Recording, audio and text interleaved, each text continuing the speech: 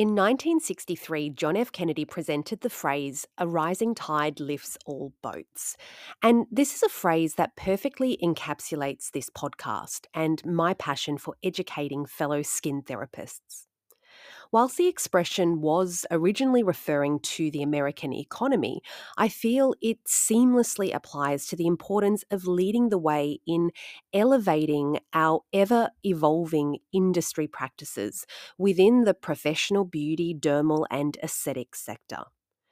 When we prioritise our commitment to education and when we challenge the status quo and our own preconceived beliefs, and when we share our learnings with our teams and our clients and patients, we cement a new consumer expectation of professionalism for our industry and the professional skin management sector. So, in this little analogy, the tide is education. And when that tide rises, so too does the credibility associated with the practice of managing the long term health and function of skin, and the inclusion of certain skin therapies as part of the allied health arena. And who knows, perhaps this will in fact improve our industry's economy as well. I'm proud to be launching this new content platform and to loan your ears for the very first episode of The Power of Protons. PH Formula is a brand wholeheartedly committed to leading with education and empowering what has become a global community of skin and dermal and aesthetic professionals. So it's only fitting that our very first episode hones in on the power of educating oneself, but further than that, what we then do with that education.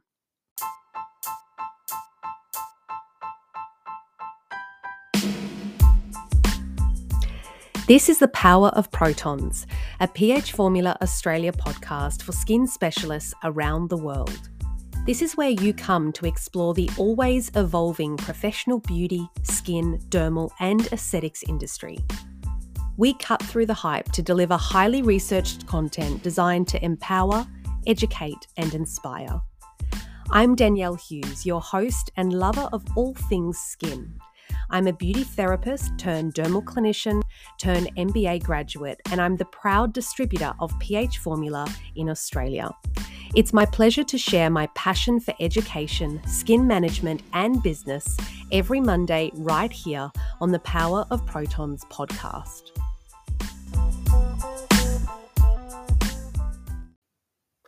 In this industry, we regularly attend conferences and expos and seminars and product trainings.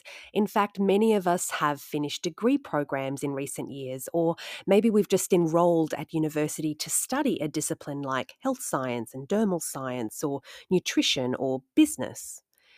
How does this education then translate back into our clinic businesses and our day-to-day as a skin therapist? There are a series of questions that we can ask ourselves. The first being, how are we leading with this education? Leading in the very nature of being a better leader for our team, for our clients, because of the way in which we are paying our education forward to those that we influence. Another question, are we reflecting upon our learnings, whether in clinic, at uni, or at conferences? And are we then distilling conclusions as to how these learnings can help us to become better leaders and iterate or even innovate the client experience? How does the investment we are making in our own education have value for our team and our customers? Are we paying our learnings forward? The concept of pay it forward doesn't just relate to giving material objects to someone who hasn't had the same opportunities as you, which of course is a very important concept, but it also refers to the practice of paying education and experience forward to those in your circle so that they also receive the benefit of your self-development. Paying it forward with education cements your integrity and your position as a more effective, influential leader. It gives value to investing in attending thought-provoking conferences. It gives value to investing in degree programs and master programs and other postgraduate study. Value beyond the satisfaction, and it is very satisfying, to accomplish a challenge and to expand your own personal horizons. But value in the form of empowered followers, people that you're wanting to be part of the vision that you're sharing with them, and ultimately value in the form of a commercial return and a sustained commercial return.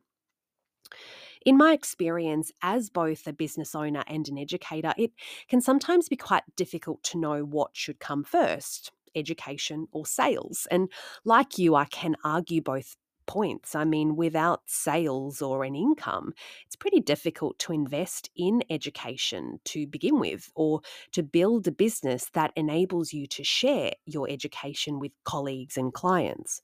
But in a highly competitive landscape and a constantly evolving industry like ours, I have learned that sustainability in business and the establishment of a stable revenue is bound explicitly to education and leveraging your educational scope to become a more effective leader. When I first completed my MBA, and actually, when I first started my MBA, mindful leadership was the very first course. And Kouzes and Posner's widely celebrated book, The Leadership Challenge, formed an underpinning text for that course and for all subsequent courses, whether project management or marketing or sustainability, change management. Leadership is a key skill to hold and to develop to be an effective business owner. One key trait of effective leaders is credibility. In fact, after analysing thousands of case studies, Kouzes and Posner share that credibility is the foundation of leadership, and that leadership is a relationship between those who aspire to lead and those who choose to follow. In leading with education and sharing our learnings consistently with our followers, we establish this credibility. And we build upon that credibility, and we add value into the professional relationships that we are establishing and brokering. By leveraging our qualification and our continued professional development, we amplify the user experience in our clinics and we increase that exchange of value. Highly important factors as we navigate uncertain times or times of evolutionary change within industry. Anyone can sell, and this is such an important skill to hold, but not everyone can provide quality, qualified, up to date, and tailored education about the skin.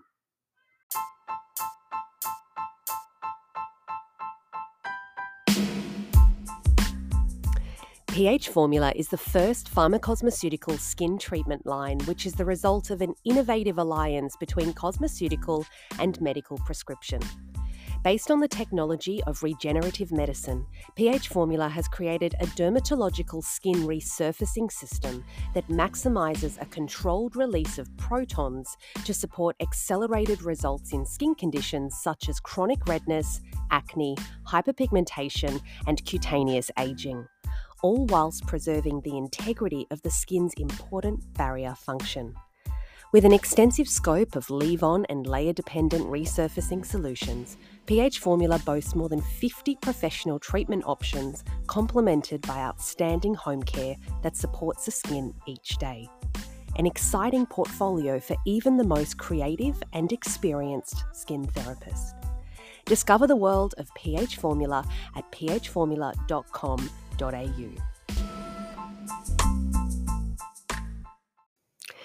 Each and every one of us will have our own circle of influence and will play the role of leader to a group of followers who are sharing the same values as us, the same goals and an aligned vision. We will each have our own unique style for communicating value and empowering and inspiring those around us. Whether we're a skin therapist leading our clients to better skin outcomes, or a clinic owner leading a team with education to then pay forward to our clients, we can all assume the role of a leader. And the foundation of great leadership is credibility. Maintaining our commitment to education goes a long way to building and maintaining this credibility and our relevance to those that are following us and want to be part of what we are creating, part of the vision. According to Cousins and Posner, people are also more inclined to follow and aspire to be like or involved with a leader who is honest, inspiring, competent, and forward looking.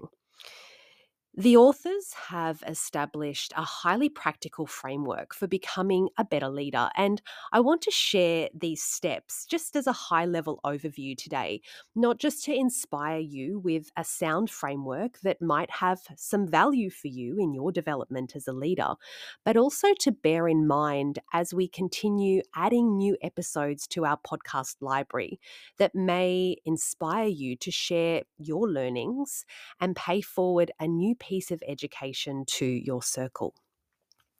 The first practice to master is to model the way. This involves clarifying your values and then living out those values to those around you and for those around you to see. Actually embodying your values and setting an example of what these values look like in action. Next is to inspire a shared vision, to think about what the future will look like, to imagine exciting opportunities, and to enlist others by providing a vision that they can also aspire to be a part of and to work with you to achieve. The third practice is to challenge the process, look beyond the status quo and how things have been done, and to search for opportunities, to take some little risks even, and to learn to learn from your experiences so that you can iterate on that idea or that opportunity that presented itself.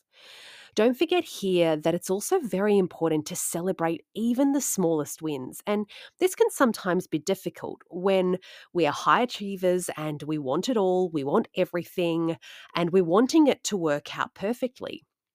In reality, though, this doesn't always happen, and celebrating what did go right and what those lessons were that were learned amongst the not so great is really, really important. Next, we have the practice of enabling others to act. This one can be harder for some than others, can be harder for us to master.